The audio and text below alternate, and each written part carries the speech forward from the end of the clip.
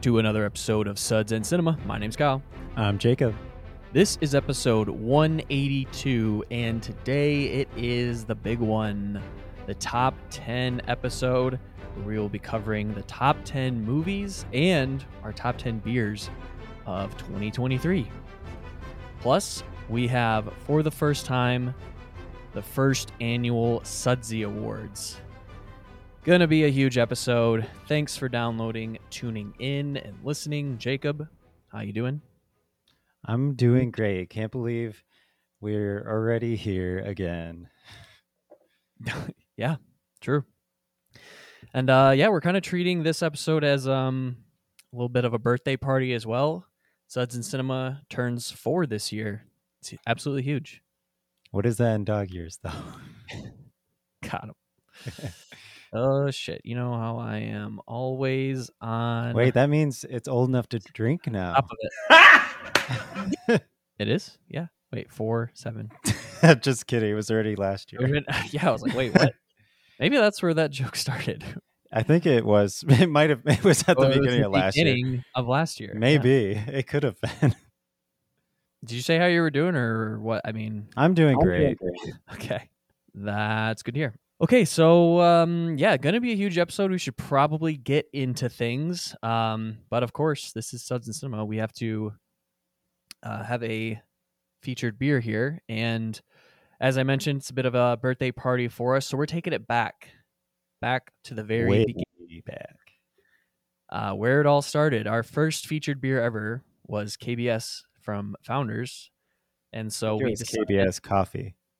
Was it KBS Espresso? You're right. Yeah. You're right. KBS Espresso. So we are doing, because we did KBS. I think for it was one of the beers in our episode 100. I think. Yeah, we just had like regular, the fancy bomber. Yeah. We just had regular KBS. But anyway, we're doing another offshoot of KBS. This one is KBS Blueberry. So obviously that is KBS with some blueberry. Imperial Stout aged in bourbon barrels. Let's read the description here. It's time to celebrate 2 decades of barrel aging Imperial Stouts with KBS Blueberry in honor of the 20th anniversary of KBS. Oh, celebrating an anniversary just like us. We've given this legendary beer a dose of Michigan blueberries. The alluring aroma of dessert brings you in, while layers of vanilla, coffee, chocolate, oak, and bourbon barrel notes become more profound with every sip. A sweet and sophisticated tribute to a world-renowned beer. Clocking in at 11.2% ABV. IBU is not available. This is, of course, from Founders. I don't know if we mentioned that, but fans of the show will know. Founders is the makers of KBS, one of our favorite breweries. And when was your bottle date, Jacob? July. Oh, yeah, mine too. July what? 10th. Same batch. Look at that. So no discrepancies here based on that.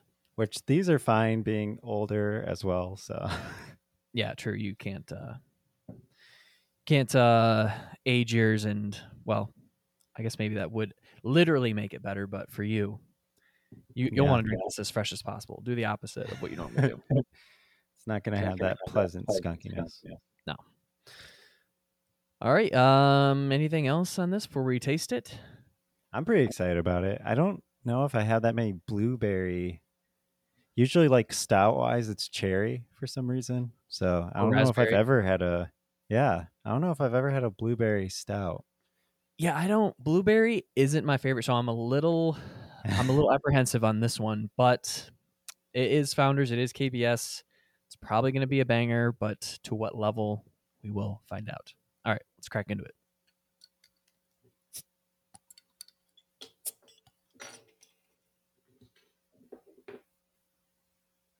Don't smell too much blueberry.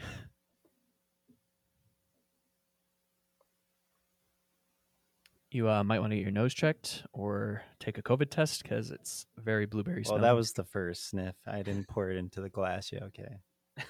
Okay, you might want to aerate that thing. Gotta get that aeration going. Okay, there it is. Oh, yeah. Whoa, that like shocked me. The like tartness at the end of it. Mm. I didn't like taste as much as I felt the blueberry. Right. Yeah. Yeah, I know what you're saying. Like that, the flavor is, it's less about the blueberry flavor than that like berry tartness that it brings. I think this is pretty nice, actually. It tastes like a those chocolates you hate as a kid, like the with the fruit in it. Mm. Like, That's a good. but Yeah, a that's little bit like softer. But I think this is like quite good. I think I may like this better than like a cherry version. I probably would like it more than cherry just because cherries aren't really my thing to begin with. But raspberry, what was the name of that? What's the name of that Founders? The raspberry stout. Rubeus. Oh No, wait, the raspberry raspberry stout. stout. Starts with a Uh, B. a B. I was gonna say fruitwood. No, it's not that either. Big Luscious. Oh yeah, yeah, yeah. Big Luscious is their raspberry stout, which is very delicious. Um, yeah, I probably like this a little bit less than that, but I still like it. And in terms of KBS, Mackinac Island Fudge is still probably the Yeah, best. I think Espresso is very good. The original is very good. I haven't had the cinnamon vanilla yet or the I chocolate cherry. I think I have had almost all of the KBSs, but I don't know if I had the cinnamon either. I didn't have hazelnut. Is that even out yet? I thought that was just coming out. Hazelnut's out. I've seen it out. I've had it. It's good. Wait, I think I've had it too. I probably just forgot to check it in. Yeah, I don't even have the original checked in on on tap, so need to fix that. But yeah, I would say it's my least favorite, but Yeah, I was gonna say it might obviously, be one of the worst, but that doesn't mean yeah, much. that doesn't mean it's bad. It means it's like the worst of what I've had. And I would need to try the chocolate cherry because that one would probably be close to I this. Or apparently did have the chocolate cherry, and I like, think I I took. liked it as much as probably I kind of like this one. Mm, I gave it a 3.75. So I think that maybe I yeah, liked it less actually. probably around a 3.754. Yeah, I don't know. I think I might be at the 4 for this one. Could have been just the Heck yeah. day. Maybe I didn't like the day. Yeah, Chocolate batch cherry didn't day. taste as, or maybe it's just the because it was chocolate cherry that it sometimes I judge things if they don't like stand out. And like if it just Mm. tastes like a regular KBS but it's supposed to be chocolate cherry, then I was like, Oh well, yeah, no, that's fair because if you're gonna have like junctions in your beer, then you want to taste them. You go in with that expectation, and I think this is kind of in line with that too. Like the blueberry adds something, but it's like, does it it is make very it? muted. Here's my thing: does adding the blueberry make elevate KBS at all, or like make it better? That's definitely a no. So Because the I think that's original would be much better than this. yeah, I think that's an argument for like, okay, why am I drinking this then when I could just have the regular KBS? Yes. And they need to make Mackinac fudge again. Oh yeah, I would buy that up in a heartbeat. Oh yeah, or CBS. So CBS is coming back though. CBS is back. It You is can buy back. I it right mean, now. Well, I can well, buy it. Joshua got me some, but I can't get it. So I'm Oh, waiting till I visit Michigan again to get oh, that. yeah, I see it around. I see it around from time to time. I need to buy a batch because if they still do the year dating the year thing, then I want to make sure I get the correct year on it. So, Yeah. Well, this one they should for CBS because that last time they released that was years ago. So yeah, right, yeah. Okay, well, that was KBS from Founders. We might go over some more beers throughout the show. I don't know if we'll do like a full breakdown feature thing, because this was the only beer that we could overlap on. So yeah, let's get into some rankings here. Should we start with the top 10 beers of 2023? yeah, it is Suds and then cinema. So That's true, and plus we got to make the people wait. Everybody just searches top 10 movies of 2023. Sorry, you got to listen to the top 10 beers first on this show. All right, Jacob, why don't you kick us off here with your number 10 beer of 2023? And we should say, for the people listening, these are beers that we featured on the show Yeah, or not the in top previous. 10 we had. Yeah, not The just whole 10 year. beers that we had throughout the year, because you wouldn't be able to go and find us talk about those or listen to those episodes. So, all Yes. right, So number 10 was actually kind of reaching, I feel like, compared to, I don't feel as strongly about it as I do of the, once we okay. get higher up this, but I did like this beer, and that was Luck o' the Squatch Oh, by 903 Brewers. mm-hmm. And that was a stout imperial double milk. I remember it being pretty good, and I gave it a 4, I but like. this one, for some reason, it doesn't stick on my head. Like, I can't really remember when we had it, but apparently I liked it quite a bit. Yes, I had that on my what my short list ended up being my long list because I had whittled it down to a lot of, as I mentioned, I took all of my fours or higher, and then I had to eliminate all the fours because I had like 16 or 17 on my list total of 425 or higher. So, oh, sorry. Anything else on yours before I get into mine? No, go ahead. Okay. So my first beer is a 425. And like I said, I had to eliminate a lot of other 425s. So I don't know how strongly I feel about it as well. I more so inserted this for diversity's sake because I had a lot of IPAs and double IPAs in that 425 range. But this is not an IPA. This is Pumpkin Slappuccino from Grand Armory Ooh, Brewing.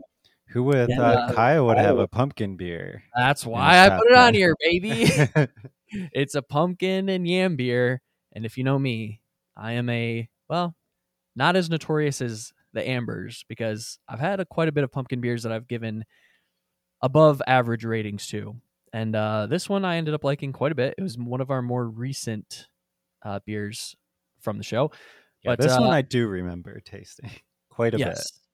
Yeah. And this is it also doesn't help or doesn't hurt, sorry, that it is a darker pumpkin beer and there is notes of coffee in it as well. So, espresso, pumpkin spice, it's a Yeah, it creamy tastes like a PSL. texture. Yeah, exactly. So, not your traditional pumpkin yam beer, but it is a pumpkin beer nonetheless. So yeah, gotta have it on here for diversity's sake. All right, number 9, Jacob. Number 9, this one I remember being quite a surprise because I expected it for some reason to not be very good, and that is Cowabunga by the Brewing Project. Oh hell yeah! I remember this one quite specifically because I was not at all excited about it. I this was my pick. I'm pretty sure. I'm not for sure. Maybe I not. don't But I just remember like not expecting it to be much, and then it was delicious when we tried it. It was a sour goza, fruited goza, and I think at the time we were getting kind of burnt out on the fruited beers, and then know. this one was a pleasant surprise. Very pleasant indeed. We might hear more from the Brewing Project later. I don't Mm. know. All right, my number 9 is Ink, aka dark. Well, not Mm. aka. It's Ink parentheses dark stuff. So I guess Ink is like a series of beers that they do. They being Tox Brewing Company out of New London, Connecticut. And I believe this was the beer that we had on Barbie for the Barbie episode. So, yeah, this is a smoothie slash pastry sour. Also gave this one a 425. But yeah, I remember it being quite good. And I think this is the one that has, what is it? Yeah, black currant in it, which I'm always just a sucker for. Plus that lactose that Jacob loves. So It works in certain beers. fruity and delicious. All right. Moving right along, I have at number 8, we know it, we love it. It's pumpkin slappuccino. Oh, hey. Grand Armory. I mean, we talked about it, so I I do love pumpkin beers, but this one was in its own style with how well they blended everything together. And yeah, loved it. Definitely. All right, my number 8 is Wet Side Connection 2022.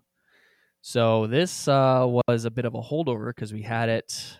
It must have been earlier in the year when Travis came and visited us, because this is from Skookum Brewery, which is in Washington, Arlington, Washington. Quite well known for their IPAs.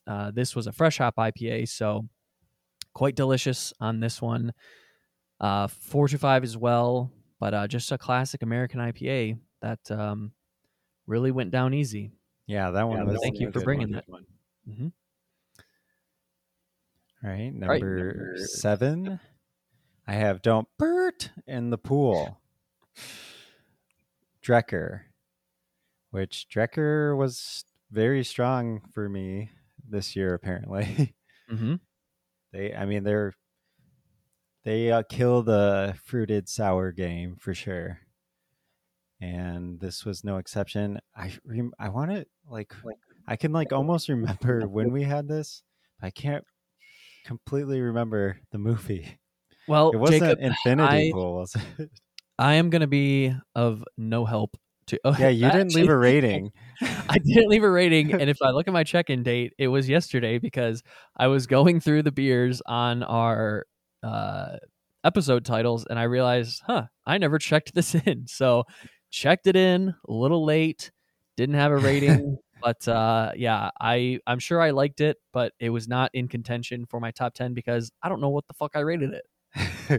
Well, it was good. It was that slushy beer style, mango, lime, and I love that combination of the citrusy when it goes into my slushy beers. It's too many S's. Like sour, slushy beers. Citrus. All right, is that it? Yeah. Okay, my number 7, that's what we're on, right? 7 is Ghost in the Laboratory or Laboratory.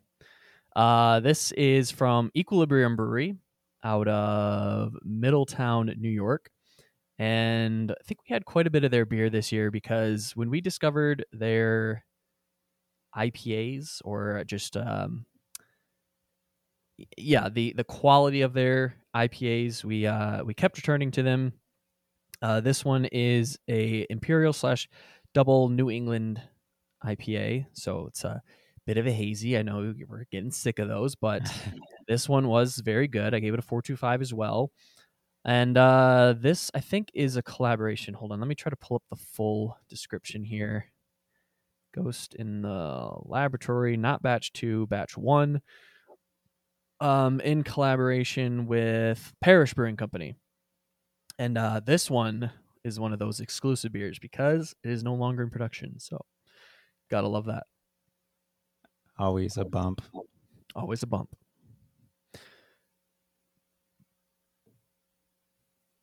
Keep it rolling. You just cut out sometimes. I'm like, all right. Cutting out. I'm just segueing right into the next one. That's already a nominee for next year when we get to the awards. Dead air award. Kyle cutting, quote unquote, cutting out. Oh, just waiting for you. Yeah. Well, all right. Number 6, I have another pumpkin beer, the Headless Gourdsman, and Founders makes the list here. So another pumpkin beer, but in its own kind of style again. It was barrel aged with maple syrup, and I remember it being very sweet. But yes, it has that 13.1% ABV, so it kind of gets a pass for that, I guess, because I love this one, and I think you love this one, Quabe, as well. I do, and the only reason this was one of my 4.25s that I had to eliminate, obviously I couldn't have double pumpkin beers on my list. That just would not be representative of me. And I figured Founders gets enough love on this show. I wanted to throw Grand Armory a bone, and I didn't know that you would do the same, but I'm glad we both did. Mm-hmm. Okay, moving along to my number 6, I have Slushy XL Cabana Kush. And this is the first of the 4.5 beers. Well, actually, the only 4.5 beer, spoiler alert, that I have. This one is double banana, mango, vanilla cream, and yuzu. I'm a sucker for banana, so loved that. And I don't care if it was only, in actuality, 2% ABV because it was delicious. Yeah. That was a little inside jab to 450 North. Yeah. Because I love inside jokes. I'd love to be a part of one someday. Well, I have coming up next another Drecker beer. Come on, Jacob. Coming in at, I know, number 5. I was getting to it. Okay, I didn't. Sorry. I don't want. Let me step on her toes. Is Chips, Dips, Chains, Whips. And this was an IPA by Drecker. And they're not really known for those. At least I almost never have those from them. And I remember this one. For some reason, I thought it was a collaboration, but apparently not, because I don't see that on here. But it was Holmes, right? Yeah. Yes. Yeah. It doesn't say it on here, but yeah, it was with Holmes. And Holmes, hugely good brewery in Michigan. Bigly big. But yeah, that was a random collaboration, and it worked. And I liked it quite a bit. It was wonderful. Very great. Very, very great. Greatly great. And excellent. Exactly. All right. My number 5, bringing it back to the brewing project, is Ending Machine. And this is another sour ale. This one has blueberry. Shout out blueberry. Mango, pineapple, passion fruit, vanilla, and the key junction to this beer, the basil. I will never forget drinking this beer. Oh, yeah. This is fucking amazing. Yeah, that was this one amazing. So I only had one 4.5. This is actually a 4.75. Yeah, just that. I feel like that alone really set it over the edge. Just made it something special. And yeah, I love it. Oh, sorry. Brewing Project. Did we say that was out of Eau Claire, Wisconsin? No. Jacob, you're the French speaker. What is it? I don't have it up right now, but I'm sure you nailed it. Oh, okay. Anyway, moving on. Moving on to another duplicate here. I have Cabana Kush from our friends at 450 North. Don't have much more to add. It was good. The end. Right. This would be my number 4 then, which is Mongo, which we also recently had on the show. And this is from Pizza Port Brewing Company out of Carlsbad, California. Just a double IPA that really fucking nailed it. I mean, nothing like special or crazy about this. I just remember it being delicious. And yeah, it was great. I think it was super hoppy and bitter. That was part of the reason, because I remember the 100 IBUs being a selling point. So yeah, and that's kind of crazy because my number 3 is Mango. Oh yeah, exactly that. It just nailed it. Like, I don't want the hazies. I don't want the, like, we had this whole discussion on like West Coast IPA type style, and this was what I'm talking about. You had the pininess, the citrus, none of the hazy bullshit, just hoppy, delicious beer that nailed it. Nailed it. All right, my number 3 is bringing it back to the blueberry rhubarb a la mode fruited sour from Untitled Art, in collaboration with Corporate Ladder Brewing Company. This one is another fruited sour. This is more along the lines of the pastry dessert sours. But yeah, I remember this being delicious. Untitled Art is a great brewery.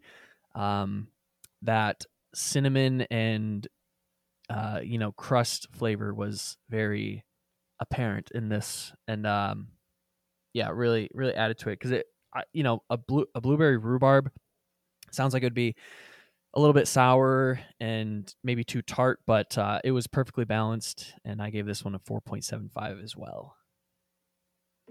Well, are we just like one off from now on? Because that is my number 2. Maybe. Hey, great minds. Can't wait to hear what your number 2 is. It's probably my number 1. I hope not. You might be forgetting one, and you're gonna be like, "Oh shit, I forgot about that one." Yeah. Well, yeah. I mean, that was exactly it. I don't love dessert beers, and then this one just hit it. It hit it perfectly. Something about it just balanced it in a way that most fail to do. And because of that, I loved it as well. Also gave it, I believe, a 4.75. All right, so my number 2 is Midnight Still, the peanut butter and cacao nibs variant from 2022. Another beer brought to us from Travis because Holy Mountain is in Seattle, Washington. And yeah, this one also no longer in production, so huge bump there, huge. We have, it is a imperial double pastry stout, coming in at 13%.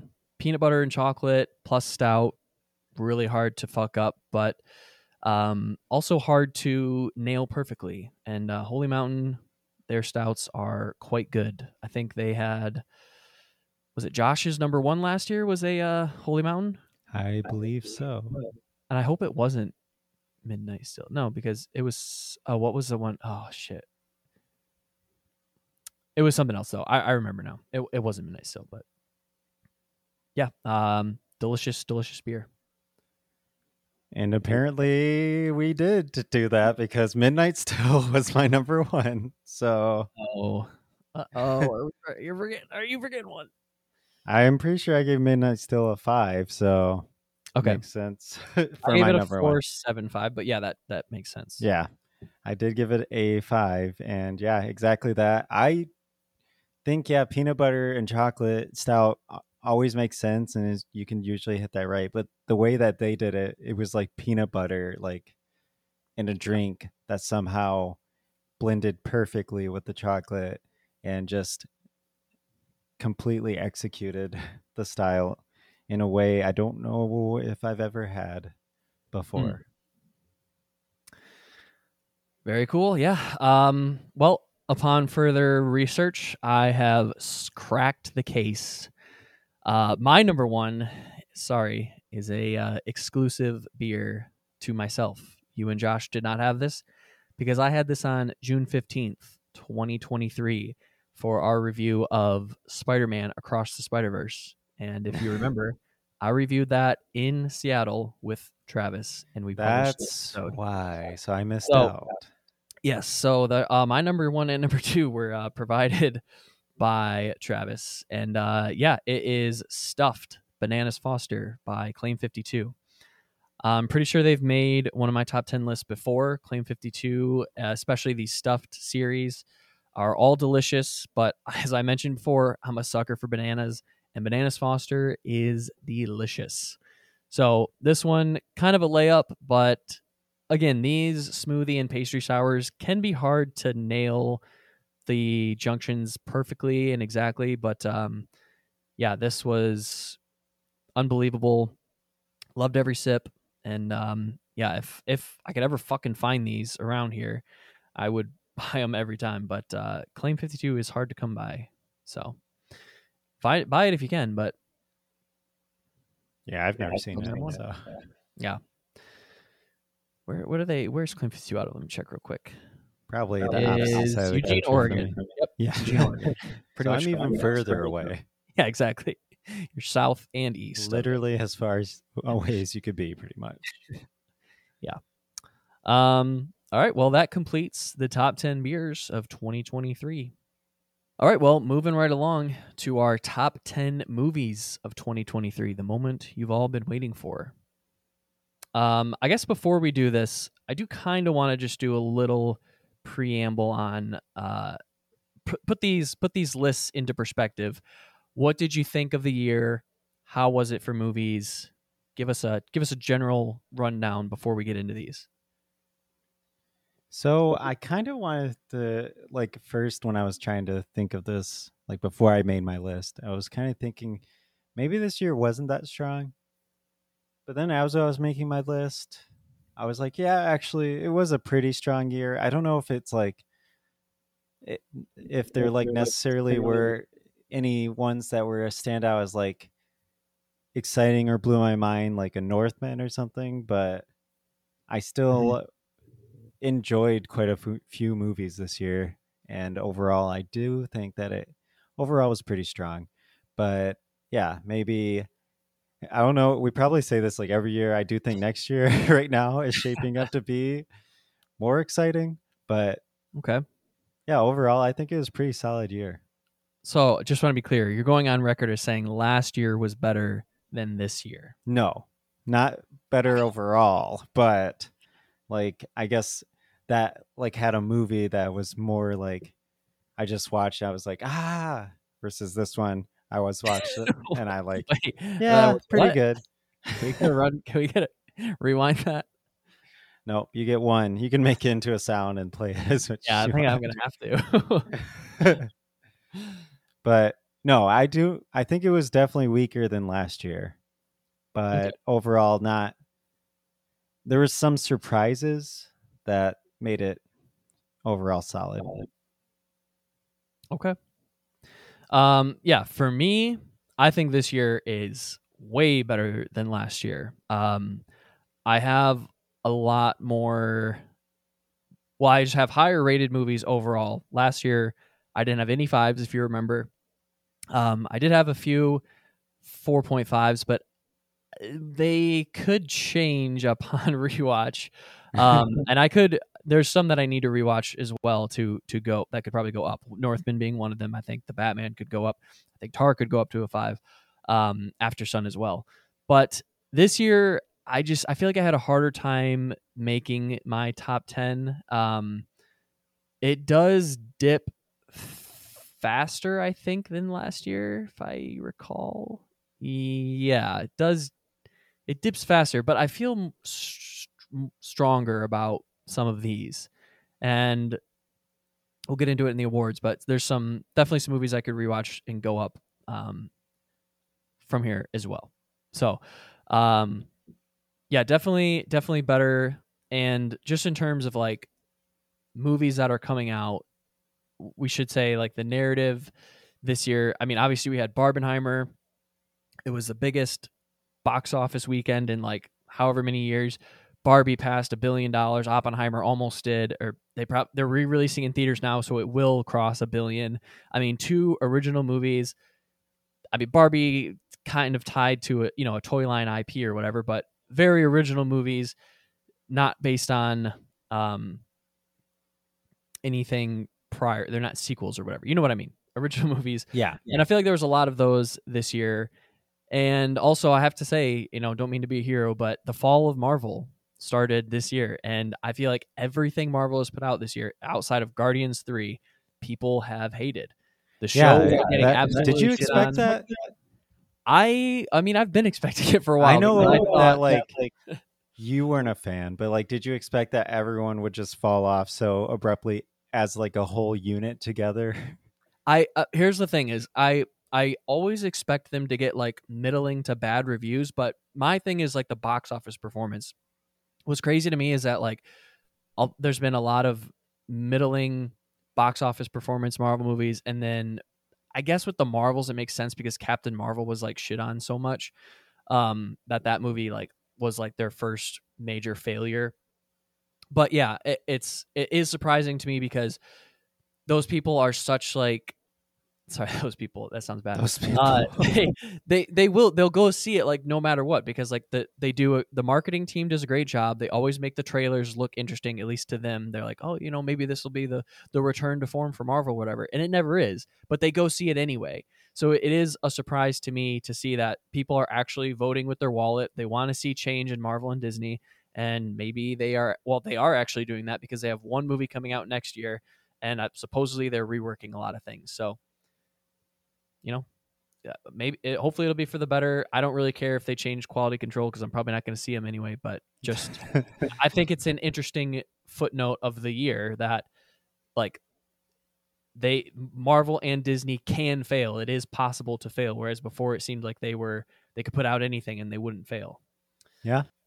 Before I forgot to mention, I think another good framing device for these lists is, how many movies we were able to see, and we don't need to say what we didn't see yet. We can cover that at the end, but like, how many 2023 releases were you able to see?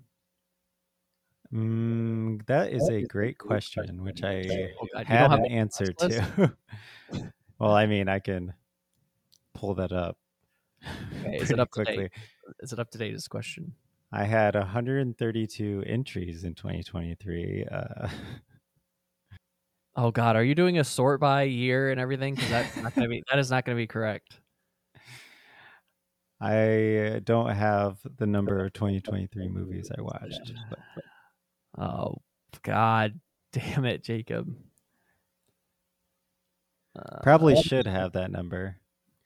You don't keep a running list of like 2023 ranked or like 2023 watches? I haven't done that since the year we did our challenge of let's watch 100 movies of this year. Yeah. Which I did keep a list. What are you, fucking moron? That year. Okay, well, I guess it's not too important, but yeah, I just think it's an interesting thing to mention that these are the top. This is what we loved out of. It's not out of 30 or 40. I mean, generally we watch one a week, so I don't know. You should have at least like 50. Yeah, I'm sure. All right. Well, I have 74. Yeah, you definitely have more than me. Well, yeah, I mean, yeah, I crammed in more probably, but I mean, I think the top is. It's not like there's anything too obscure or anything like that. So, no birds of passage this year. So yeah, I guess with that being said, let's get into our top 10. Why don't you kick us off, Jacob? So this one was a surprise, but I think it was one of the last movies I watched for the year, and that is Blackberry. And yeah, I had no idea what to expect from this movie, and I wouldn't say that it like exceeded expectations. It was exactly after I started this, I'm like, I have this expectation of what this could be like, and it hit that pretty well. And I guess I don't know it was just engaging, interesting, and I don't know if it was more interesting just because I remember the whole BlackBerry rise and fall, but it was kind of interesting to see it from more. I honestly didn't know so much of the drama and everything behind that. I just saw it, the rise and fall, like literally happen. And yeah, it was engaging, funny, interesting. And even though it was pushing being like almost 2 hours, it didn't feel long. I guess that's not really that long even. So yeah, it was a surprise to me. It is. So we haven't reviewed this, and I doubt we will because we can talk about it now. I'll jump in and say that this just fell outside of my list at number 11. I also just watched this in between last episode and this episode. Yeah, I thought that was weird. We ended up watching it like almost the same day, I think. Well, I texted you. I said I rented Blackberry. Oh, I didn't even see that. I think I watched it before you.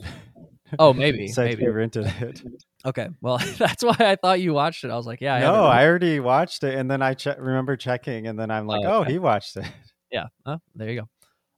Well, yeah, I can jump in real quick and just speak a little bit about it because we won't review it. I do think it's paced very well, just like you said, and maybe this I can't give credit to or take away from the movie, but because I don't know the full like true story behind it, but it does a good job of making a compelling and entertaining movie out of the story, because apparently it is quite different from the real life events. And like Glenn Howerton's character is like super over exaggerated. Like he was like a competitive like businessman, but not to like the level that he is. I'm sure he didn't yell in that NHL or whatever. Yeah, but that's the way that it's written is more entertaining that way. So, every true story doesn't need to stay exactly to the real life beats to make it good. Like that's why it's a movie. That's why we're watching a 2-hour condensed version of. Yeah, I'm sure the social network wasn't exactly how Facebook went either. Exactly. And it wasn't. We know that. So yeah, that's why movies are the way they are. And I give it credit, the writers and Matt Johnson, for coming up with this version of it to make it as compelling as possible, because it is just, it's a story of a cell phone. Really, it's the rise and fall of that. And I that is the takeaway from that is I didn't realize how much Apple owes its success to BlackBerry. Like it really did just kind of take that idea, like the encrypted yeah, messaging and everything. Yeah. But they took that, like the idea of that smartphone, and like making it the best version possible. Like that's usually what Apple does anyway. They're behind on technology, but they make it like super user friendly and like the best version possible of that technology. I also didn't know that the BlackBerry Storm, that one it showed at the end, was like a real thing. I actually looked that up after. I'm like, wow, that was a real thing, and it was horrible. Yeah, they like lost all the money from that. They partnered with the Chinese, and then like it failed so catastrophic. Like the whole screen clicked in order to like get anything to work, and like it would break all the time. Like, oh my god, what a terrible idea. But I just wanted to say that I really like BlackBerry as well. So yeah. Okay, my number 10 is a movie that Jacob absolutely hated. So sorry for putting it on here, but my number 10 is Ferrari. Also a recent watch from us. If you're only listening to this episode, I love inside jokes. Let me be a part of one someday. Ferrari. We talked about it on the show recently, but just to reiterate, I love the style of this movie and the story and how it's condensed. Like you get so much of his life and like so much of his motivation into like this one crucial point in his life, career, and everything surrounding that. So, it's not like a standard biopic that covers, what do they call it? Cradle to grave, the cradle to the grave. It is focusing on this one point, and I think that point is pretty interesting, and just the how it hinged, the company put its success on this one point. And I think the performances are great, even though, well, not all of them, I should say. Penelope Cruz is great. Adam Driver is pretty good. Shailene Woodley is not very good, but it was more compelling than I thought. It was better than I thought it was going to be. And as I mentioned on the show, maybe some of it is expectations, but my expectations were low and they were exceeded. So got to put it on here. All right. Well, I have a number 9, which I don't even know if this would make your list. Maybe it did, but that is Barbie. Oh. And I mean, everyone and their mom has seen this movie, literally. And so there's not too much more to say. I thought it was, I mean, I had pretty good expectations and they were met. It was just a completely weird that this movie exists, I guess, and that it also is good. And it just helped complete that whole weird Barbenheimer like cult weekend that completely gripped the entire world for a bit. And it was a really great movie. Is it one I ever want to watch again? I don't know, but I did like it a lot on that first watch. I think it's spoiler alert, it's not going to make my list, but I think there is some rewatchability to it. I think it is fun and pretty light.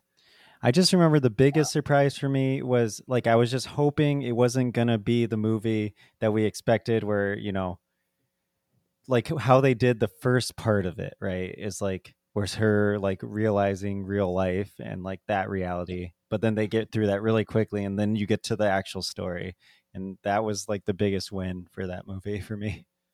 Right. Yeah. Yeah. I should say that it's my highest 3.5 before I get into the 4s. So I do like it a lot. But yeah, it's definitely flawed, and I think people recognize that. I do think it gets extra credit for the story that it tells and like how it's told, and just the creativity that they had to use to bring a toy line and make it into a movie. So, yeah, definitely watchable and fun. I think it's on HBO. I should rewatch that sometime. Okay, moving on. Now my number 9. I worked hard. I don't want to be too much of a hero on this one, but I think it would have been interesting to have this at number 10, because sometimes you like to have a little wild card in the number 10 spot. But if I'm honest with myself, couldn't do it. So my number 9 is Oppenheimer. Wow. Movie that I did see twice to solidify my feelings on it, and I do like it a lot. I gotta say I like it a lot, but this will be a lot of people's number ones movie of the year. Every people call it movie of the decade or century so far, whatever. That's fine. I like it a lot. I definitely think has its problems and flaws, but it has very high highs as well. The score is amazing, looks beautiful, performances are great. Yeah, and just the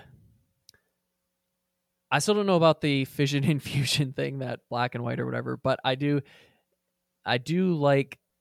I got it better on a second time, especially knowing more names, and I was able to follow more closely that story. Him being investigated for, was it I guess espionage of some kind or whatever, collusion with the Russians and all that shit. Just like how the Cold War followed right after World War II because of nuclear weapons. Yeah, all of it super interesting. Liked it a lot. Just have a few problems with it, and that's why it's my number 9. All right. Moving on to number 8. Kyle's going to love this one. I have John Wick Chapter 4. This is not a banger. This is not a banger. And I know bangers. I know bangers. You were ready for that, weren't you? Oh, yeah. Well, you said I was going to like this. I knew that you were being sarcastic. Yeah, I mean, it's the 4th in the series that doesn't have anyone that is like bad, and it just continues rolling in a way that, I mean, you could like get to a point, so many series that go on for a long time get to that point where they just fail. But I think by the way that the whole John Wick universe started, where it's like, let's just make it cool, doesn't really matter that much with everything else. Let's just make it cool, look good, and have a good time with it. And I do every time I watch these so far. I don't know if I'll continue to love them. We'll see. I'm sure it's because I thought this was the last one, but now we know it's not. Yeah, get fucking real with that shit. You're gonna kill him and then be like, "Oh yeah, there's a sequel. Well, let's go back to that universe." Like, well, he's getting. I mean, Keanu's getting old, and let's be real. This show, like this movie, dies when Keanu isn't in it anymore, because I know there was a TV show made about it, which I haven't heard anything about. So that means it probably sucked. Well, it also went to Peacock. So let's be honest, if that was a Netflix show, it probably would have done numbers. But like, it was one of Peacock's earlier shows or whatever. But yeah, just like have some balls. If you're gonna kill a character off, like, we better not see him in the sequel. If it takes place after the movie, he ain't in it. Come on. Yeah, and honestly, like, who would care anymore if Keanu's not in it? Who the fuck cares? Exactly. All right. Anything else? No. All right. Well, moving on to my number 8. It is The Killer from David Fincher. Wow. Yeah, I liked this movie quite a bit on first watch. It was one of those movies that I immediately wanted to rewatch because I knew there was more to get from it. Unfortunately, it did come out later in the year, so I just didn't have time to rewatch it. But it is one that would potentially go up on a rewatch, or at least I would appreciate it more. I have it at a solid 4 right now, but could see it going up, and maybe even learning like The Boy and the Heron. If I dug more into the David Fincher psyche, could get more out of it as well. I know that this pairs well with something like Fight Club, and it's kind of a self-deprecating in that sense, and there's a lot of commentary going on, and I think it's pretty dense in that aspect. Outside of the movie, but inside the movie as well, there's a lot to get from it. So stylish. I liked how it was kind of like, what was it, 4 or 5 vignettes, and each of them had almost a self-contained story itself, but this overarching plot of somebody seeking revenge. So like those kind of movies. Love David Fincher. Need to rewatch this one soon. My number 8. All right. And surprise, number 7, I have Killers of the Flower Moon. Another killer movie. This movie was pretty divisive by, I think, a lot of people. A lot of people hated it, and a lot of people loved it. I was one of the people who loved it. Hate. Was there people that hated it? I feel like there was quite a few people who hated it. Okay. It was definitely split on our podcast with But with I feel like Digest. where it was like how it was split between us was like between it being like, pretty good to amazing, but like I think between like the general it was like horrible or amazing. So yeah, at least some of the people I talked to, they're like, that movie was terrible. I was like, you're wrong, but okay. Yeah, I like this movie quite a bit. It's really long, really slow, but methodical, interesting, and also an important story, and also beautiful to look at. This was definitely a big departure from like The Irishman. And I still loved that for it. It was just a very well done movie by a person who knows what the fuck they're doing. So yeah, he's still killing it at like 100. Killer in it. Killer. Flowers of the Killer Moon. Lots of kills in this back to back. All right. My number 7, which I will save some. I'll let the real fan of this movie talk about it later. My number 7 is Poor Things by Yorgos Lanthimos. Beautiful movie outside of the fisheye lenses. Super interesting. I mean, it's Yorgos Lanthimos, so what do you expect? Definitely more fantastical than something like The Favorite. But yeah, this again, when we talked about it on the show, I said I choose to view it in the lens of this as like a coming of age story from cradle to, well, not great, but from the birth of someone to full maturity, let's say, at a certain point in their life, and stylizing those in a way that's commenting a lot on just like maturity and sexuality and a lot of other things in society as well, and how people would treat you, and especially a woman, and a young woman at that. And she's being taken advantage of at certain points. And then it's super dense. Also a movie I definitely need to rewatch, and I think would probably go up on a rewatch as well. But yeah, I like it a lot, and I think we'll hear more about this later. So maybe. All right. At number 6, I have Spider-Man Across the Spider-Verse. These movies so far, the 2 of them, have been incredible and achievements in animation.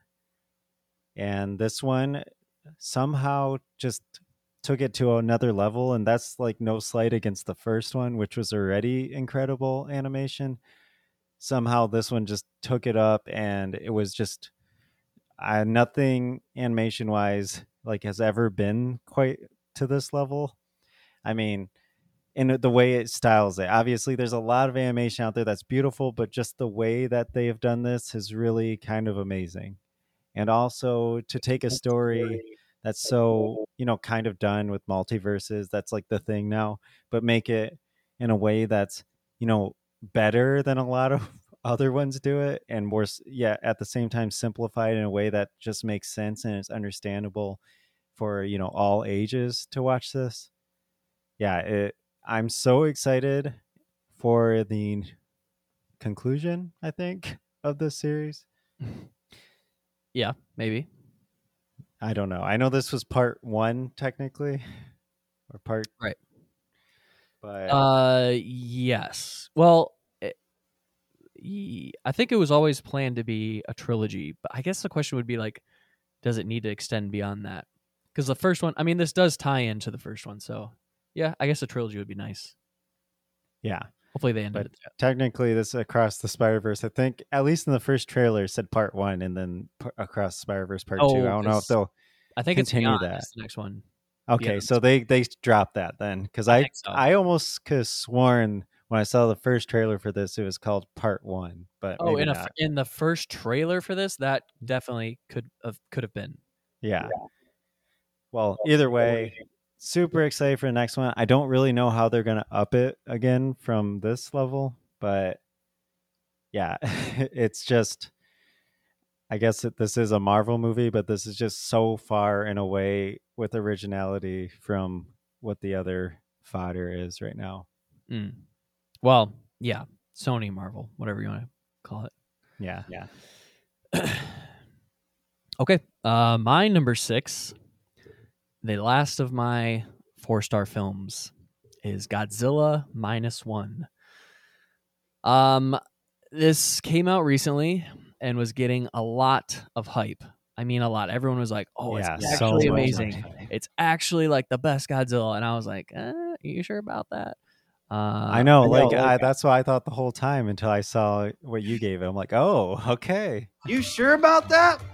You sure about that?"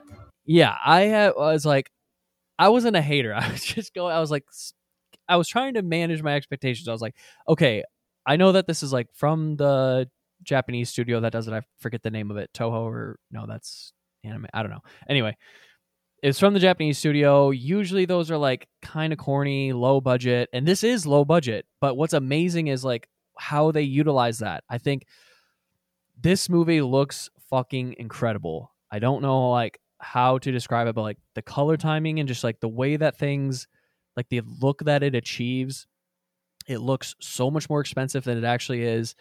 Godzilla, it looks incredible in it. There's special effects. The water looks amazing. Anything on boats looks incredible. His like fire breath or whatever has never been cooler. The charge up is like a new thing too. Like everything, yeah, there's just so much to gush over. Like as a blockbuster, probably like I was just like giddy in my seat, smiling all the time. I know it sounds stupid and corny, but when you watch it, I feel like it will. I'm really sad that you didn't see it in theaters. Maybe they'll do another run or something. I heard they're bringing it in black and white, I know, which it was like pretty far away. Yeah, I wish you would see the color version first, but it's still playing around me. I just have to drive a little bit.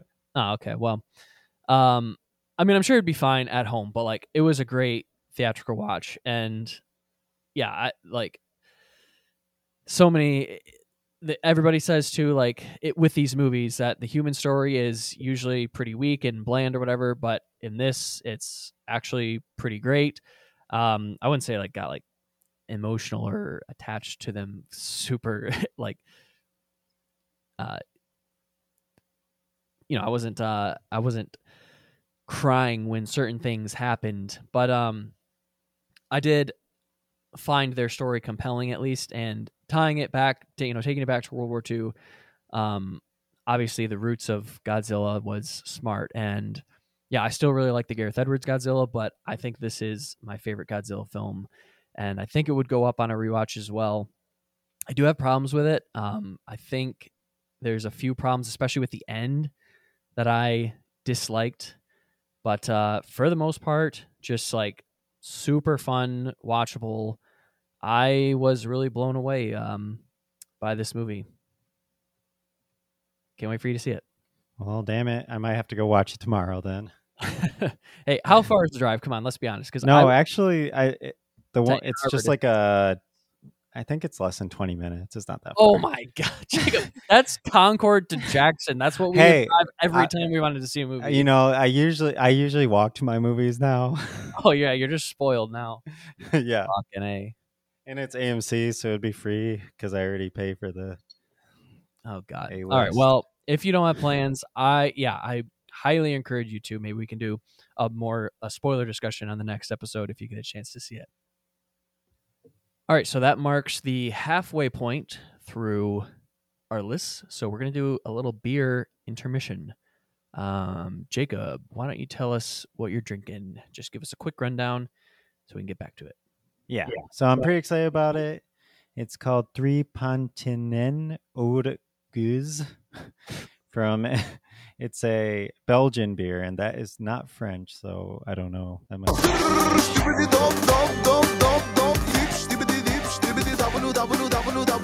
On top of it as usual.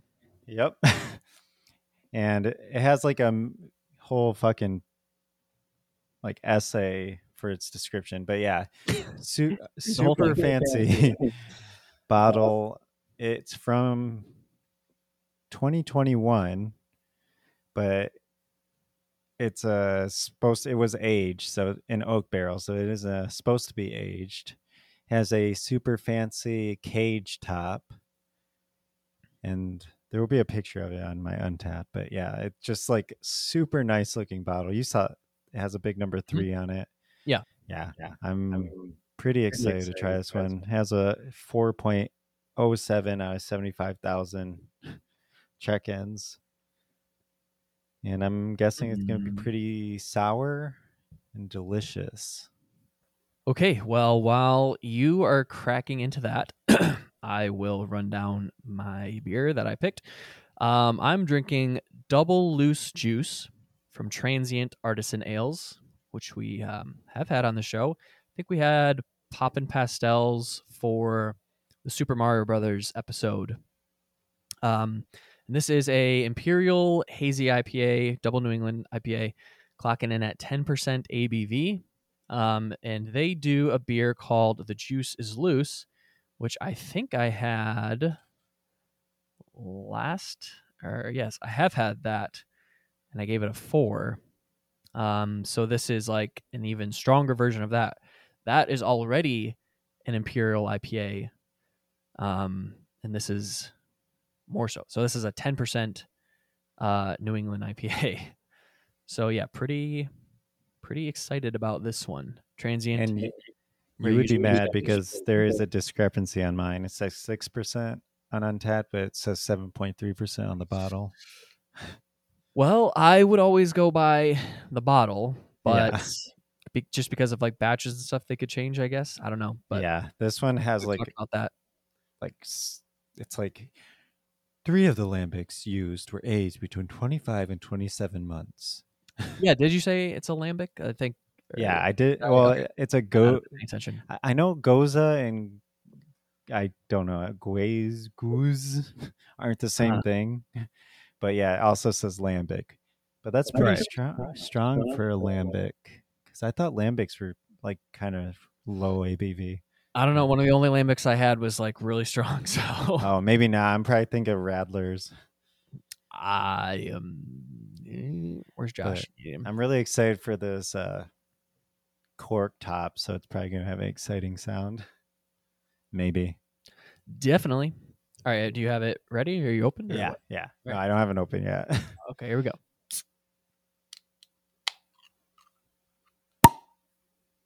Nice. I heard that. So that came through pretty good. Satisfying. It smells great. This smells pretty good as well. Yeah, those are hard to find. I feel like how much? Well, you don't have to share the exact amount, but was that bottle expensive or not? It was for like a typical. It was over like $10, but it wasn't like 20 or something. Yeah, yeah. I think it was less than 15, between 10 and 15. What's the bottle? 500 milliliters? Is it a bomber? No, it's a regular bottle. So. Oh, okay. So yeah, I guess that's a little expensive, but not bad. It'd be like what you would pay for a beer here at the bar. Right. Yeah. All right. Cheers. Yum. Oh, that's good. Damn. Yeah. I love this. This is like, I don't know if you ever had like a Flanders Red style. I have, but not in a while. It's kind of like that. It definitely tastes like a wild yeast. I don't know if it is or not, but yeah, this is so crisp and citrusy and sour and tart. I don't It's know. So good. Well, I'm sure I would like it, but I don't know if I don't know if you're making it sound really good. I don't know if I would like it that much. I mean, it depends if you like sours or not, but it's not as like heavy like stomach coating as like a sour. It still has like almost a goza like tartness. But it also has like the more heavy flavor that you expect not from a goza. So okay, so yeah, that does sound pretty good, because the problem with gozas is like they're pretty tart but like light on flavor. It's just like a super light beer, like the flavor is there, but it's like kind of like that LaCroix joke of like, it was shipped next to bananas for like a month. Yeah. That's yeah, this one is not. It's like a really strong flavor, but just a lighter tartness than like a sour. Yeah. All right. Well, sounds delicious. Mine is quite good. I wouldn't say it's amazing. It has like a slight flatness to it. Like definitely has that hazy New England taste, but it's like it's very opaque. But yeah, it just has like a slight flatness to it, and I'm not getting like a ton of. Definitely not as hoppy. And I mean, I know you lose that when it gets higher up in ABV, but yeah, it's pretty sweet. I like it quite a bit. Don't love it. It's probably at probably around a 4. That's pretty high. Yeah, I mean, no, I'm saying like, okay, I guess this is another expectations thing. Like, I grabbed this, I was like, oh, like I liked Juices Loose, like double Juices Loose or double Loose Juice. This would be, as good, or it's the whole Doomclaw, Rise of Doomclaw situation where, well, I guess you haven't had Rise of Doomclaw, have you? No. That whole situation where it's like, just because it's stronger, it doesn't make it better. The stronger ABV, has that little bit more maltiness, a little bit more sweetness. You lose some of the hoppiness. And even though this is a hazy and it's kind of sweet and juicy to begin with in the first place, doesn't always make it better, but it is really good. Like, really good. All right, should we get back to our lists? Let's do it. Okay, moving on to the top 5. Jacob, hit me. Sorry, I had to wait for my check-in to load. Okay, here we go. Number 5, probably going to be a more surprising one to be at 5, especially if Joshua were here, but I have Oppenheimer. Hey, I had that at 9. So. I know you were lower, but let's be honest, this would be his number 1. Oh, yeah, with a bullet. So, and I think he would expect that I would be higher on it. And I think if you would have asked me right as I came out of the theater, I would be. But as I had time to reflect on it, I haven't rewatched it yet. I need to. Mm-hmm. But it is a long watch for a rewatch. Now. Huge. Yeah, that might be a perfect chance. That when it first came, that was another thing where... That's pretty crazy. Yeah, just another interesting note on the year where, physical media is dying. Like, literally, Best Buy has stopped selling physical media, and this movie came out and sold out. Like, couldn't even find it. That's crazy. Like, almost never happens with movie releases, I feel like, especially from a big studio like Universal. Like, tons of copies available. It's not like they did a small run of them. Tons available, and it's sold out. Interesting. That is pretty surprising. Well, I did love this movie. It has so much going for it. I guess the only thing that left it maybe from the rest of my list is that maybe because I already expected it to be really good. I don't know. Like, I think the rest of this list are all almost interchangeable, except maybe top 2, I guess. But like, all of these ones, I think, of my top 5, I think are amazing movies that I want to watch again. And this one was just, I guess, more expected to be amazing, and maybe it's just the longest. Maybe it wasn't as entertaining as the rest of the list, and that was the only reason that I landed it where it was. But it is amazing, and it had high expectations going in. It met those expectations, and it was just such an experience to see this movie, especially driving an hour and a half to go watch a movie. And yeah, we saw a specific medium that like 70 millimeter. Only certain people, like certain places in the world, could even experience. So, I mean, if you think about the box office of this movie divided by the percentage that actually saw it in 70 millimeter film, is like we are a very small percentage of that. And we got to experience it. Kind of cool. I've never done that where I would drove an hour and a half to go watch a movie, Yeah. So yeah, it was just quite an event and pretty amazing. Agreed. All right. My number 5 is Spider-Man Across the Spider-Verse. Ooh. Which is a very interesting placement and narrative going on for this movie because longtime listeners, people that know me, will know I am very light on Into the Spider-Verse. Overrated as fuck. I mean, I like that movie, but the way people talk about that and like where you see it among all-time lists and things like that, that movie is so overrated. I think it's good, not great. It has a lot of problems. So I went into this movie with, and that's the theme of my list, managing expectations, because my expectations for this were not low. I was expecting something on par with that, but what I got with Gwen's story and him, and then the Miguel character, and everything family oriented, and that those stories, family. There's always room for family. Yeah, just Gwen's family, her dad, Miles' family, then their relationship, and like everything. I mean, I think this movie takes what Into the Spider-Verse started and builds upon it in every way. Even the animation, like you said, stands out more in this movie. They go to multiple different universes, and every universe is animated slightly different, or well, not slightly differently, but it matches the tone of that universe, and I think that's expertly done. It looks amazing.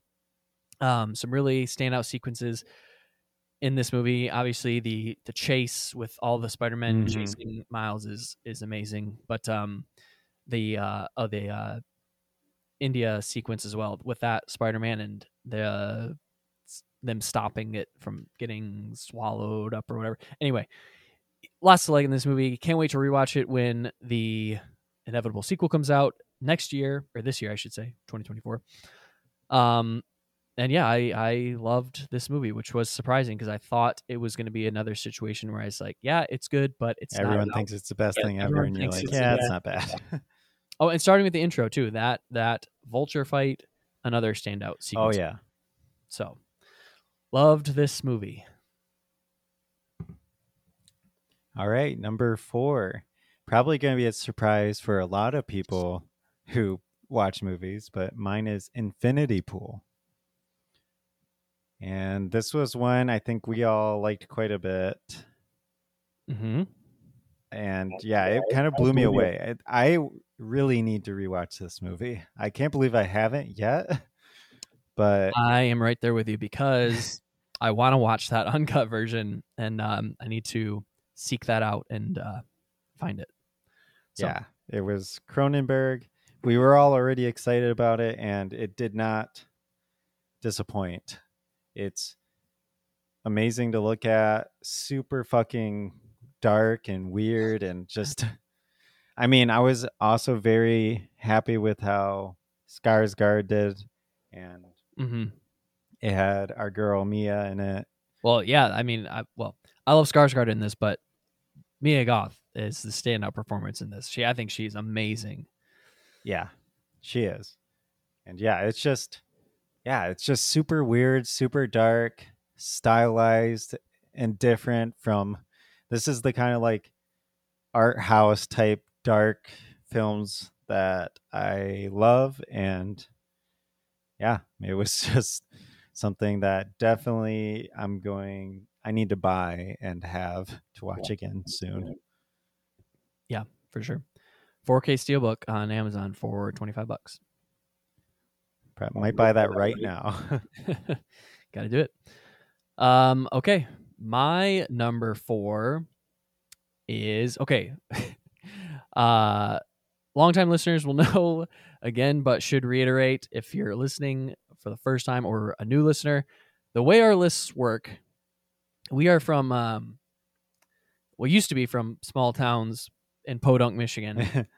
So everything isn't as accessible to us as everyone else or as most people, but that is changing obviously with streaming and the internet and so on and so forth. But some people would consider this a 2022 movie. It was not available for me until 2023, so that's why it's on my list.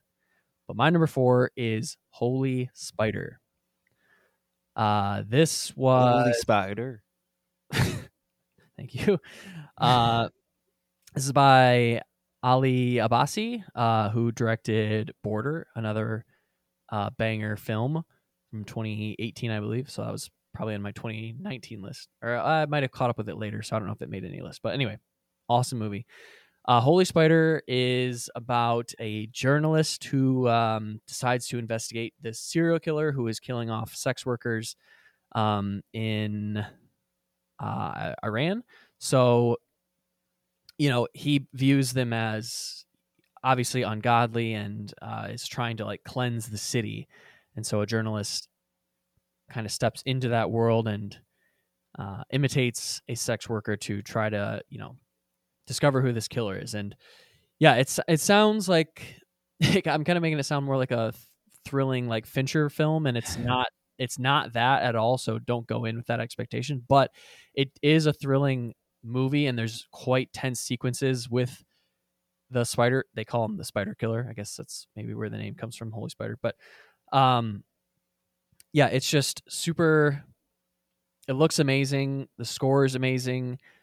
Very tense. What it's saying, just like politically, and the state of Iran is quite interesting. And yeah, I think everybody should see it. And it's it was available on Netflix. I think it still is. Jacob, I don't know if you've seen this, but I have not.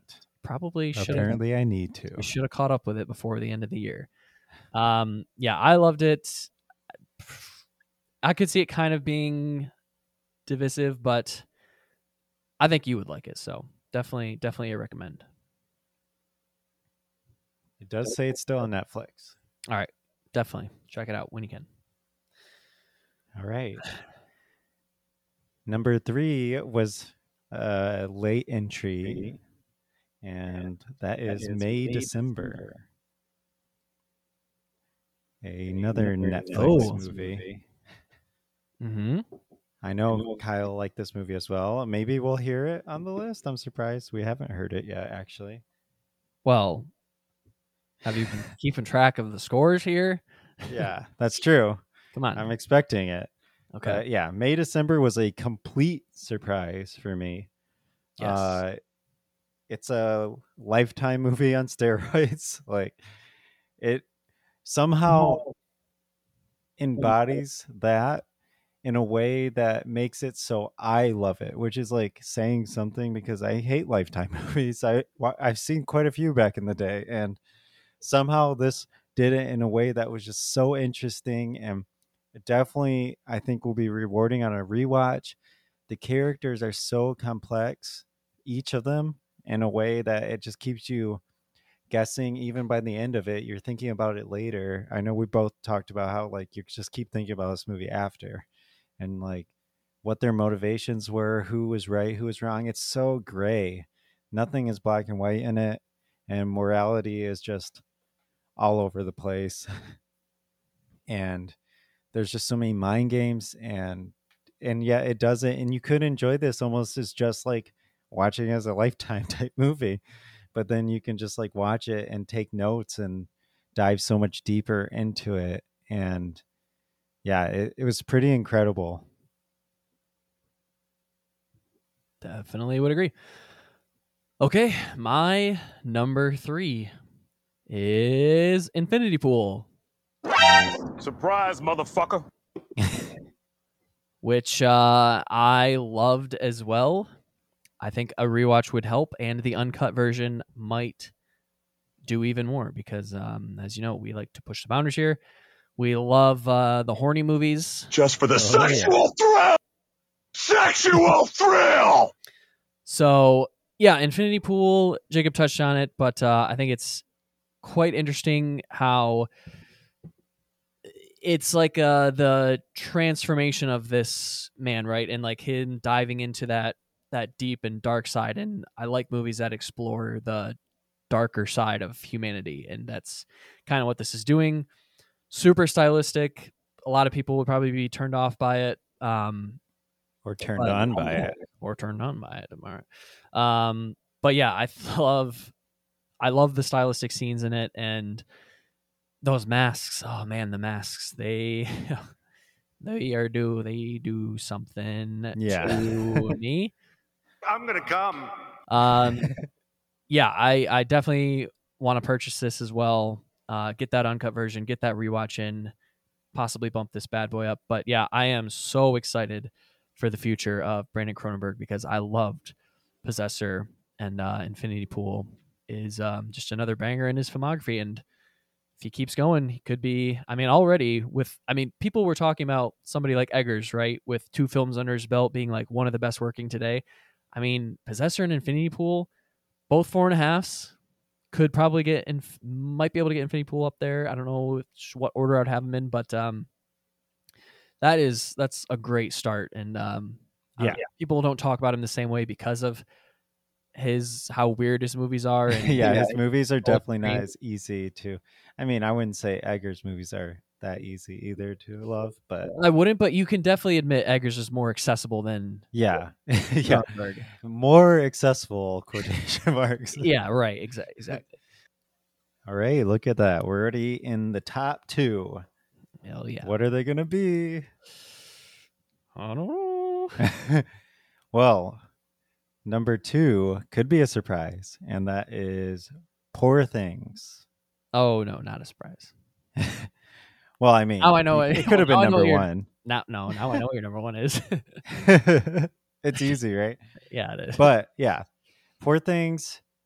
Just, I love that Yorgos is gonna get some. Like, I think this movie was pretty popular actually, which is almost surprising. I feel like a lot of his movies can be pretty inaccessible for a lot of people, especially early on. And I think his early work for sure. Well, anything that's foreign language is gonna be less accessible. Even like Killing of a Sacred Deer, I would say that maybe most people wouldn't love. But that didn't get Oscar noms either. And then like as soon as The Favorite got a bunch of awards, then like I don't know, I feel like it became, and Emma Stone too being in it. Yeah, it's just it adds to the narrative for sure. Yeah. And now we're here. Yeah, Emma Stone's involved, but she goes for it in this movie. I thought she was amazing. I thought everyone did well. And I think this one was a great way that he brings his like eccentricness and comedy style in a way that, you know, it still is his style, but in a way that I think can bring in a lot of people and maybe make them more interested in seeking out his other movies. They might be surprised when they watch them, but you know, That's fine. It's just, yeah, this movie looked absolutely amazing in such a, just the set design, costume design, just was so weird, so interesting and fantastical. I absolutely loved the cards, the chapter cards between each one. Oh yeah. Those were like art in themselves. And this movie, I mean, I expected a lot from Yorgos, and he delivered yet again with maybe my one, I definitely one of my favorites of his. I love most of them. Mm-hmm. Listen to our premium if you want to know which ones. Oh, nice plug. An own donation of $1. Yeah. But yeah, this one is definitely up with the top of them. It was awesome. Can't wait to rewatch it. Just a little side note here. Poor Things was the Letterboxd released its year-end wrap. Poor Things, number 2 rated overall. Can you name number 1 and number 3? The movie just above and just below Poor Things. Is Oppenheimer one of those? Yes. Which one? Above. Wrong. Damn, it's the one right below. Yep. No, it's above it. Damn. What was popular? Is it a popular one? Yes, very popular. Barbie? I would have been surprised. Spider-Man? Yeah, Across the Spider-Verse. I mean, I'm not. That makes sense, but especially we just set up the the Spider-Verse being like so highly rated and in the top whatever of all time. Yeah, I mean, I think Across Spider-Verse is better, and I don't know. Yeah, that makes sense. I don't believe that, but a lot of people think it's on par or better than the first. So, yeah, just pretty interesting that it ended up topping Oppenheimer. And you did happen to mention that you think this could draw more people into his filmography. And while I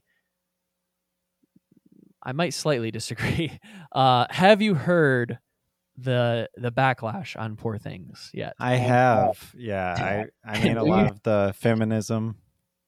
I was thinking of something else. What is the give me your angle and then I'll I mean, I know a lot of people,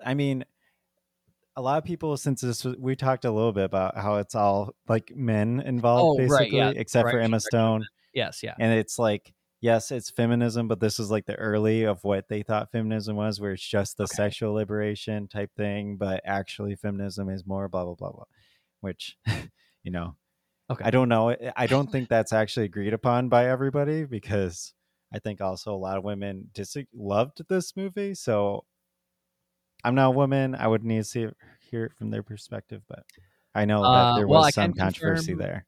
I can confirm one of my very left-leaning family members watched Poor Things, said she absolutely loved it. It was her Christmas gift to herself was seeing Poor Things. So I think we are that validifies that.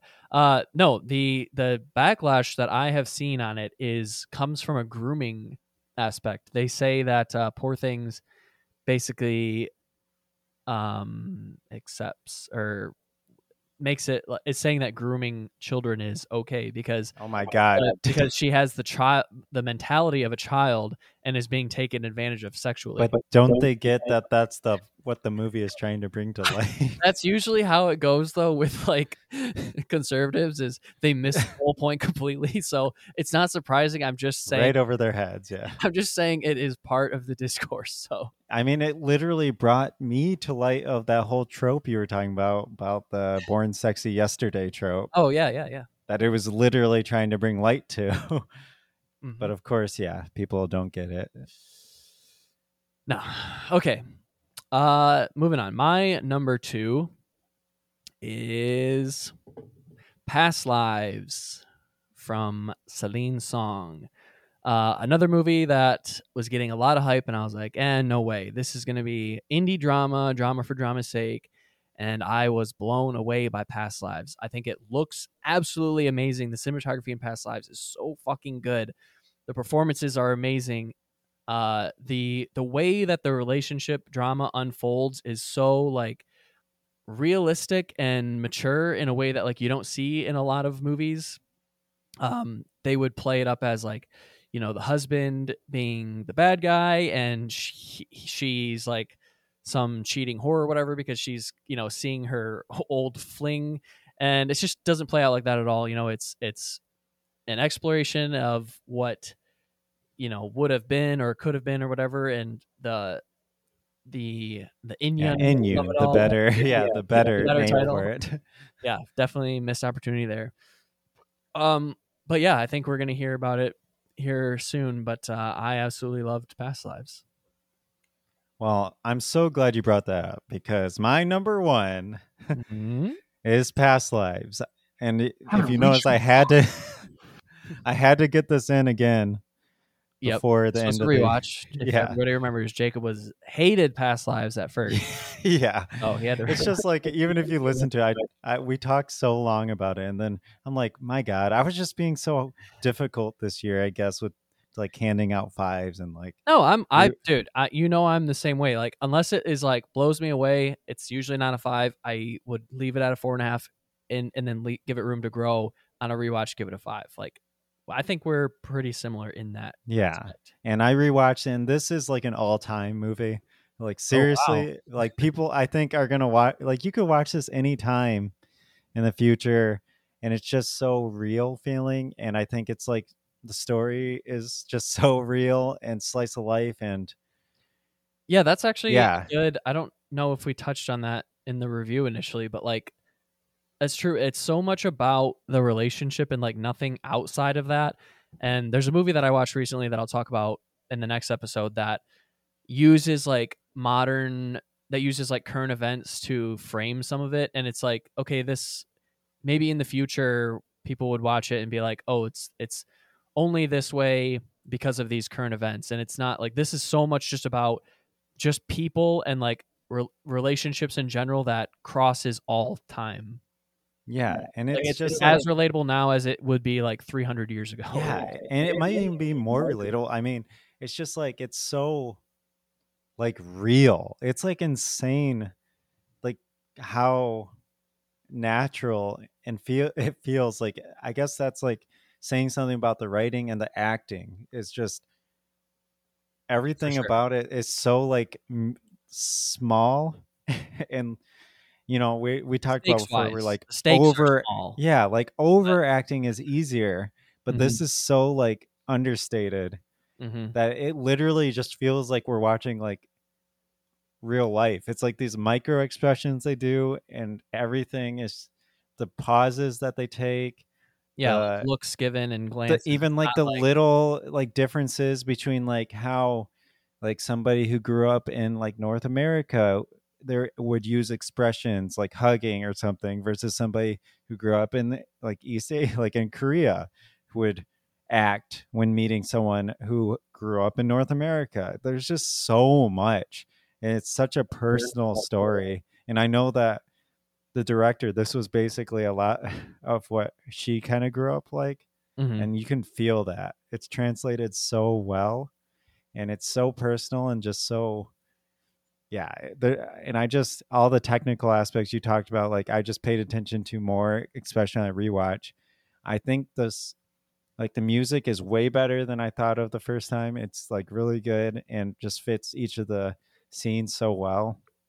I think it looks amazing, and yeah, the acting is just incredible, honestly, because it just feels like you're watching real people, and the writing is so good too. It's just, yeah, it is the best movie I saw this year or last year, I guess. Hell yeah. All right. That's a high recommend for Past Lives from us. Okay. My number one movie of 2023. No, just kidding. That's the whole thing. My number one movie is May December. We talked about it a little bit already. We reviewed it recently. Yeah, as I mentioned, we can be stingy with the 5s, but unless it really blows me away, kind of hesitant to give them, and that's exactly what May December did. I knew I was watching something special when every scene just had me gripped, and I'm watching it on Netflix, right? You're watching a movie in your home on Netflix. You have all of these distractions. You have your phone right next to you. And I like never at one point was interested in anything else but this movie. And like you said, there's nothing black or white in this movie. It's all a gray area. I think it's so dense with just relationships, and I mean every aspect of life is almost touched upon in this movie. These parenting, relationships, the families, and coming of age. There's just a lot to go over. Like not like an actress. It covers like acting, filmmaking, a taboo relationship, right? Someone infidelity within relationships, the whole parenting angle, and raising kids that are like pretty close to age as you, and then one of the other parents is way older. I mean, there's so much going on, and the more you think about it, it just gets better and better. And yeah, I haven't even rewatched it yet, but this movie could potentially be an all-timer. And it's kind of surprising because if you listen to our Todd Haynes premium for a minimum donation of $1, a lot of times this is getting compared to his movie Far From Heaven, which I was very mid on, and I'm wondering if I was wrong about that in a movie like Safe too. If I was like way off on that, like I didn't see it, or if this is just like a way better version of those movies. So kind of interested to rewatch those as well. But yeah, May December just blew me away. I love the score, even though I think I've heard that the music is reused. It's not an original score, so it's not eligible for an Oscar. But the use of it is amazing. Yeah, I loved like the intensity with like the fridge scene. I forgot what they said at the one point. It's like, I don't think we have enough hot dogs. Yeah, like so effective. Well, yeah, that's like a lot of people have been talking about that moment, but there's tonally too. A lot of people aren't agreeing with the movie, but it hit perfectly for me, and I just felt like I was fully invested, and I was absolutely blown away by May December. Cannot wait to rewatch this one, and maybe some other Todd Haynes films. Maybe I was wrong on those. I don't know. We'll find out. All right. Anything else on these top 10s? Anything that you want to say, mention that I missed? No, I do think there's quite a few from this year, and I'm almost like considering trying, maybe not this year, maybe this year, like trying that watch 100 movies from that year again, just because there's so many I missed, and I feel like having that challenge for myself was like what got me to like really like watch everything that year. Yeah. And I do feel like there's quite a few, like Godzilla -1, Iron Claw, like other movies. There's quite a few that I missed that people were talking about this year, and some that we just haven't been able to watch that I'm excited for still. But right, and those I would say are going to be eligible for 2024. So don't be don't beat yourself up about those. But yeah, now would be a good time to go over some movies that we missed. I mean, you just listed them, and we kind of talked about it in the pre-show discussion that I will say this year, I don't think I missed that much of anything that was like available to me. There was only a few that I didn't see that I wanted to, and I'm trying to pull up my note here real quick. So some of these, so I'm just going to list some of these movies, and some of them were not even available. So like something like American Fiction, couldn't find it, right? That just is opening wide, so that's going to be 2024. Eileen, missed out on that. How to Have Sex, not available. Aggro Drift, not available. Evolution, not available. The Teacher's Lounge, not available. Zone of Interest, not available. So a lot of movies that like you're thinking, oh, why what was that other movie too? All of Us Strangers, not available.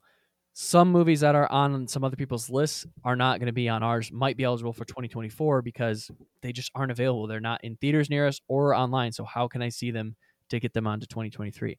Movies that were available that I missed, I think I mentioned Eileen, 1001, All Dirt Roads Taste of Salt, EO, which was a lot of people had on 2022, but that I heard Society of the Snow was pretty good. That is, I would say that's 2024 also, because that came out on Netflix in 2024, and we didn't have the limited release, right?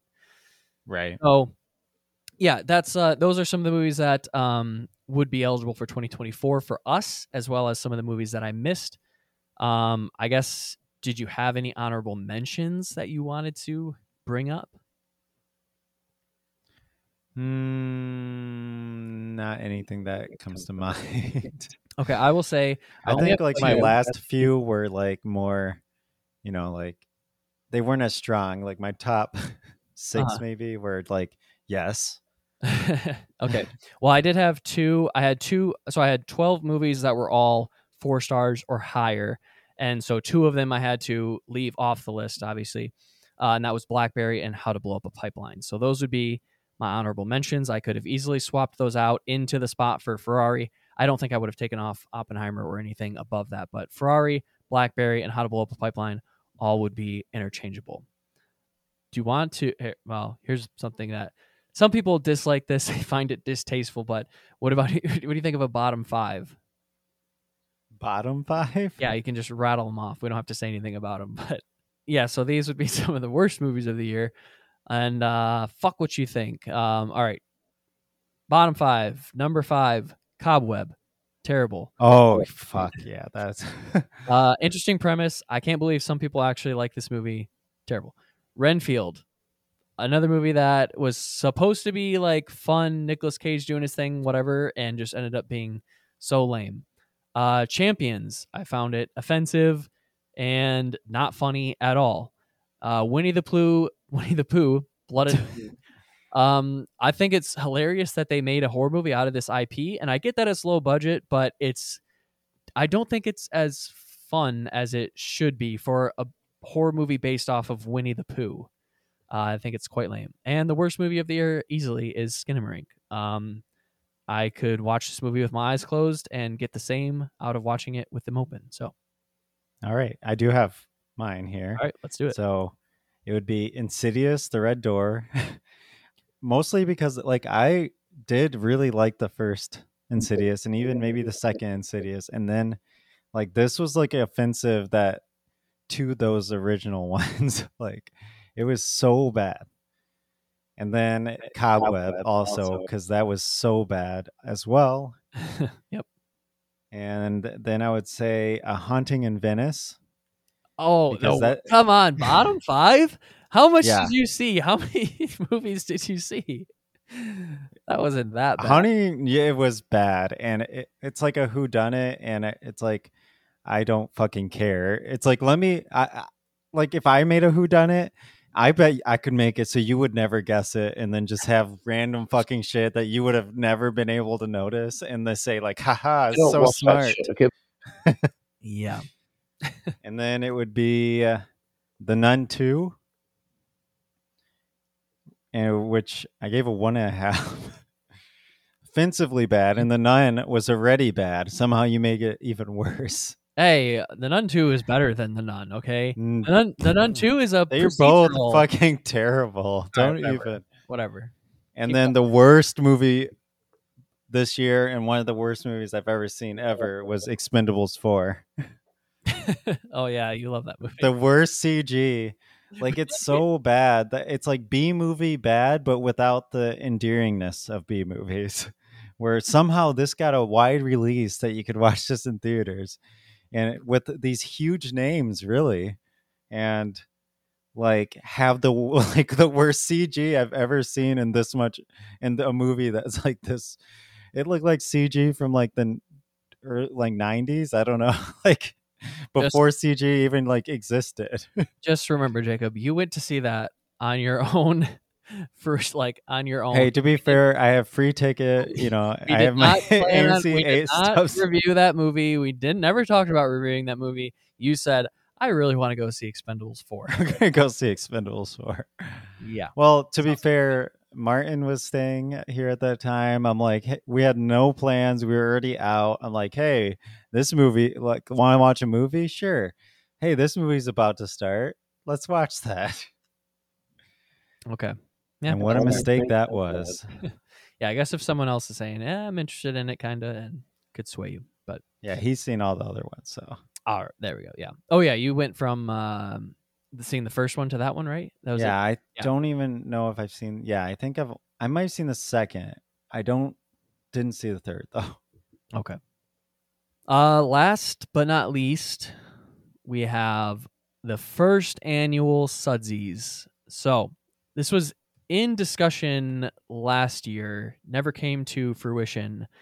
We've wanted to do an award show. Lots of other shows do it. So kind of borrowing some ideas or inspiration, I guess you could say. But yeah, we've wanted to put this together for a while. It was fun to do. Hopefully next year we will have Josh back. And Jacob and I have already discussed it. We have chosen winners, so we're just going to list the awards, maybe what they mean and their inspiration, and then we'll pick a winner. So, are you ready to dive into the first annual Sudsies, Jacob? I am ready. All right. The first award, which has been named recently for the opposite of This Is Not a Banger. This is not a banger. This is a banger, and it is our favorite score from a film. And the nominees are Oppenheimer, Poor Things, Godzilla -1, The Boy and the Heron, and Past Lives. And the winner is Oppenheimer, which we should mention this one was one of the more debated choices. It was between Oppenheimer and Poor Things. Maybe that would change if Jacob actually watched Godzilla -1, but yeah, we want to give Poor Things its flowers. That score is very unique and incredible. Yeah. But Oppenheimer, definitely, I mean, if we're talking about bangers, it's Oppenheimer. Yeah. I mean, it was definitely more contested, but it's still not that difficult of a choice. Right, yeah. We both love both of those scores, but Oppenheimer is the winner. And we already know if Josh was here, his vote would go to Oppenheimer. So, all right, next award, Sweeping Vistas with Reds and Blues, which is our favorite cinematography and best looking film of the year. The nominees is Oppenheimer, Poor Things, Godzilla -1, Past Lives, and Spider-Man Across the Spider-Verse. Across. No T. Accosted. Yeah. They crossed it already. It's done. The winner of Sweeping Vistas with Reds and Blues is Past Lives in an upset. Oh, snatching the award from Spider-Man and Oppenheimer is Past Lives. I mean, let's be honest. Okay, Oppenheimer has these giant things that you can't, like, come on, those are going to be, like, surprising big. You have your fucking 50,000 pound bomb, whatever. And then Spider-Man Across the Spider-Verse does a bunch of, like, interesting animation. But, like, Poor Things does so much with just, like, real life that it's just, like, it makes real life look like art. And that's you're changing your vote to Poor Things then. No, Past Lives, I mean. Okay. Poor Things, Past Life, they peas. I mean, Poor Things also does look quite good. It's experimental, but too much fish islands, you know? Yeah, that was I had to take it down. Too Past Lives, just the real life, but like taking that's just more skill involved to take real life and make it look like art. So. Definitely. Yeah. All right. The next one, Jacob, this is your award. So I think you should read this one. Yeah. So we have the Bill Nye Science Award. Oh, yeah. So this is the best use of science. And, you know, this year, not as strong as some of the years for science. Too bad. But, you know, we need more science. 3 here. We have Oppenheimer, Godzilla -1, and Saw 10. That's right. And, the choice obviously is Oppenheimer because, real science involved here. Huge breakthrough. We have the whole, oh yeah, like splitting of an atom, which people thought probably wouldn't even be possible to do to harness that energy. And we were able to do it as humanity.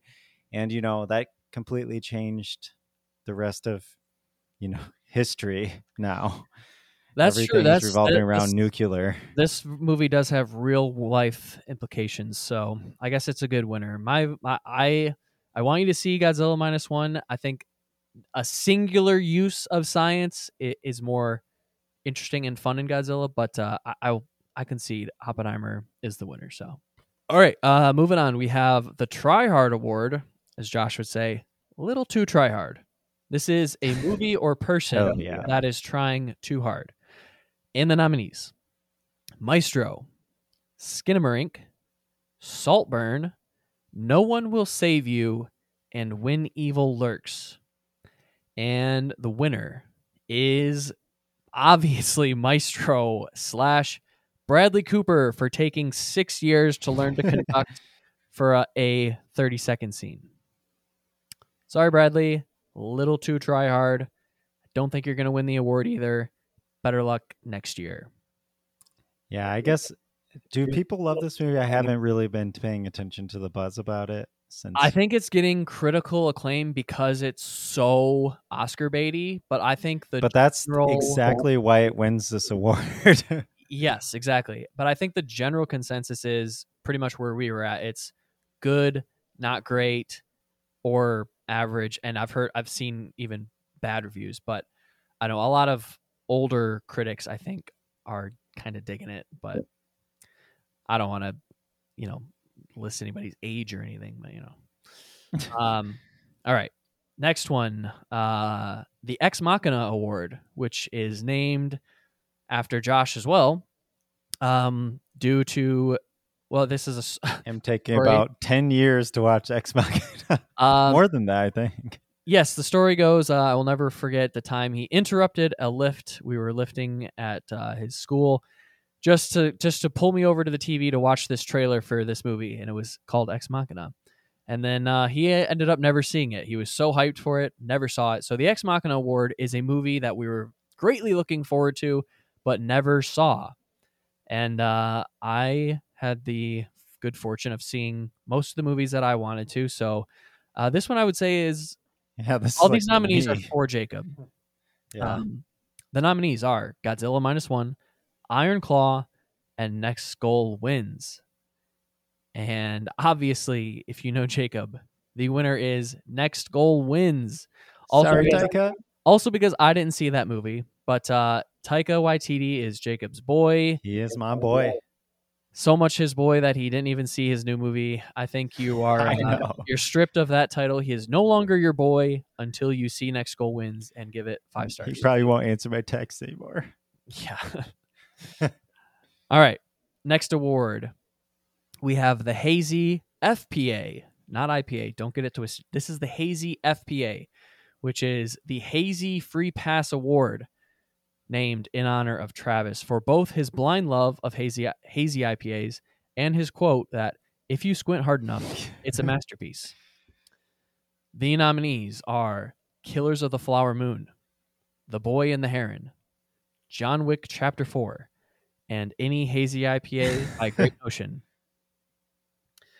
And the winner of the Hazy FPA is John Wick Chapter 4, which made Jacob's top 10. I kind of thought for some reason he was lower on this after the premium, but I did not.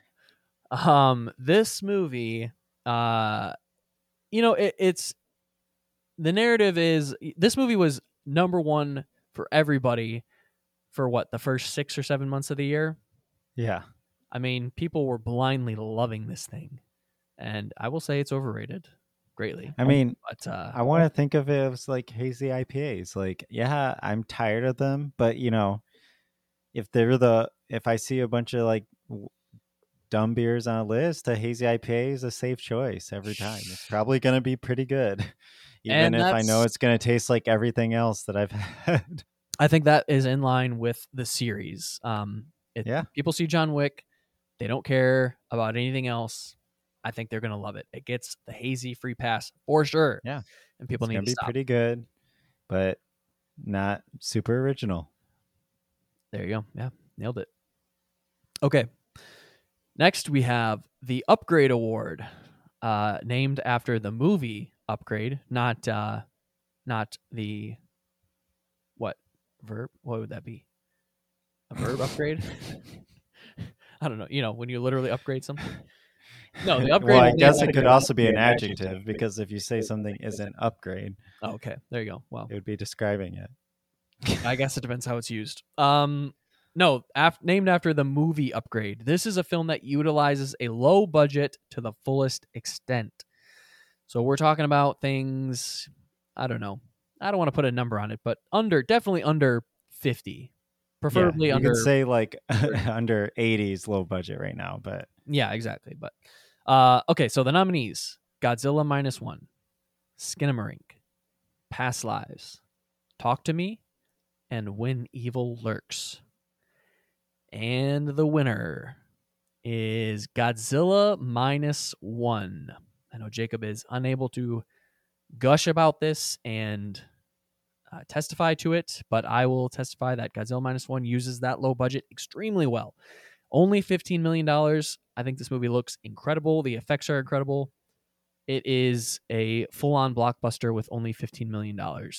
USA, take note. Okay, next award. It's a Bit. And if you know us, we love bits. The It's a Bit award is the best joke, inside joke, or gimmick of the year. The nominees: Barbenheimer. What is that in dog years? Jacob's favorite. It's a great one. Number 3, Skunky beers are the best. Skunky / old beers are the best. Number 4, Jacob's Whetstone / his Whetstone skills. Number 5, Saw Patrol, and sorry, I said number. And lastly, Winnie the Pooh, Blood and Honey / creating a horror movie at all from this IP. What a bit that was.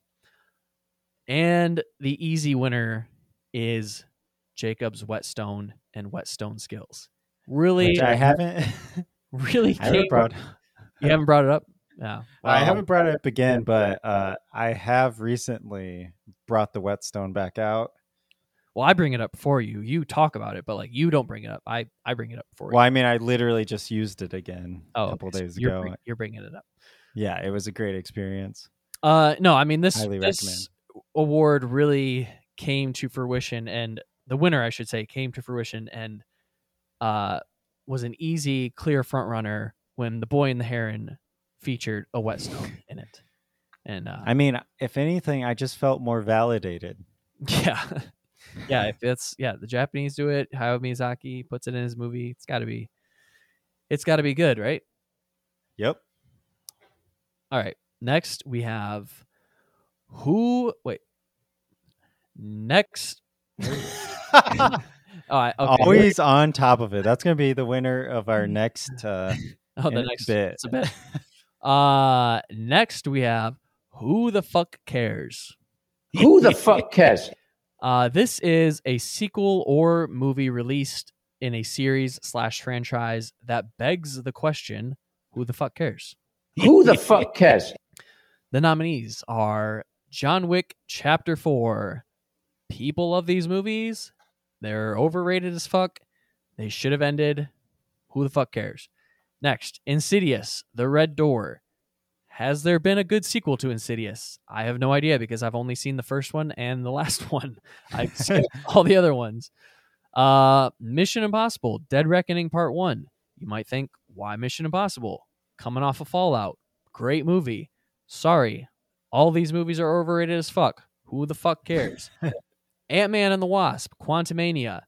Kind of started the downfall of Marvel, so had to put it in here. Also, who really loves Ant-Man that much? Who the fuck cares? Fast X.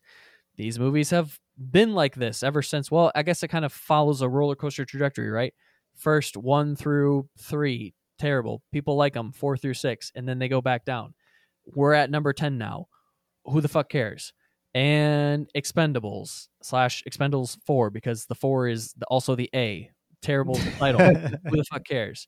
Obviously, the winner. Sorry, not obvious. I would choose any of these as a winner. The winner, They're all our winners. All suck. Who the fuck cares? The winner, though, is Insidious, The Red Door.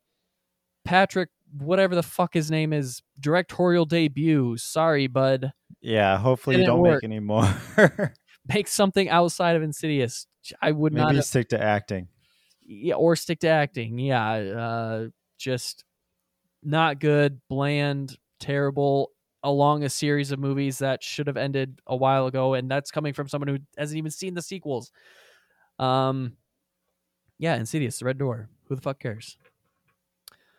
All right, next. Now this would be one of my then oh boy, 10% beer. Yeah, that one got you there. All right, next up we have the Cave Rave Award, which could be changed in the future. The title this came up with on the spot. Now this is named after The Matrix Reloaded, Cave Rave. Great scene, great dancing. You know, Kyle loves his dance scenes. Weird and awkward dance scenes in movies. So this is the best dance scene from a film this year. The nominees. We had a couple this year, you know. We had a couple. We do. I could have added one too, which I just watched last night. There's a dance scene in Passages. Wasn't quite weird enough or quirky enough for me. Just pretty much normal dancing, but it's kind of stylish. Anyway, the real nominees: Poor Things, obviously, great dance scene. Megan, which I did not see, but it was all over TikTok, so kind of saw it. You did see the dancing. Yeah, I saw the dance at least. Saltburn and Barbie. Great dance scenes in those. And the obvious winner is Saltburn, which is not only the best dance scene, but the best scene of the year is the end of Saltburn. Naked, Barry Keoghan dancing to Murder on the Dance Floor. Banger I wouldn't say it was that obvious because Poor Things had a pretty good dance scene, but that is true. Yeah. But Saltburn, that end, everyone in the theater just started like laughing when that happened. So Jacob, I know they felt pretty uncomfortable with it. The key to the best dance scene and best scene of the year: banger song, banger dong. I know. As soon as I saw them, like, Kyle's gonna love this scene. Oh yeah. All right. Next, Jacob, I think this one you should read this one because this is kind of your gimmick. It is true. I love a good tie-in to the beer, to the movie. I try to take it pretty seriously with my picks. Can't always hit them, but this award is about the times that we did, and it is called Nailed It, and that is the best beer tie-in of the year. So we had some pretty good ones this year. Some very good ones. Yeah, so any of these could have won, but I agree. And we have Bob Dobalina. How actually is that pronounced? Bob Dobalina, like the song. Dobalina? Mr. Dobalina, Mr. Bob Dobalina. I don't know that song, but what? Bob Dobalina. You don't know that song? Sure. Oh, hold on. So that's Bob Dobalina by City Built, and that was for Oppenheimer. We have Demon Cleaner by Witch's Hat for Insidious, obviously. We have Dracula Weed by Oliphant Brewing for Renfield, very on the nose. Dragon's Milk, Tales of Gold by New Holland for Dungeons and Dragons. And then Thunderkiss 65 by Warwater for 65. And we got to give a shout out to Brad for that one because he took me to Warwater Brewing and provided that beer for our review of 65. So And I mean, shout out there. That was kind of his. That was due to him. That's the reason that's nominated. So shout out. Love that. And our winner, which I think this was my pick. I think so. If not, I'm taking credit for it either way. And that was Dragon's Milk, Tales of Gold for Dungeons and Dragons. I mean, come on. Got dragons in it, and Dungeons and Dragons is a tale, and literally the movie has 2 instances where they're telling a tale. That's gold. Exactly. Huge win for Dungeons and Dragons there. Also a pretty good beer. So also, it was okay. I don't know about. I mean, Dragon's Milk in general is Dragon's Milk. I don't know about Tales of Gold. No, I'm gonna play this. You know this. Did you play something?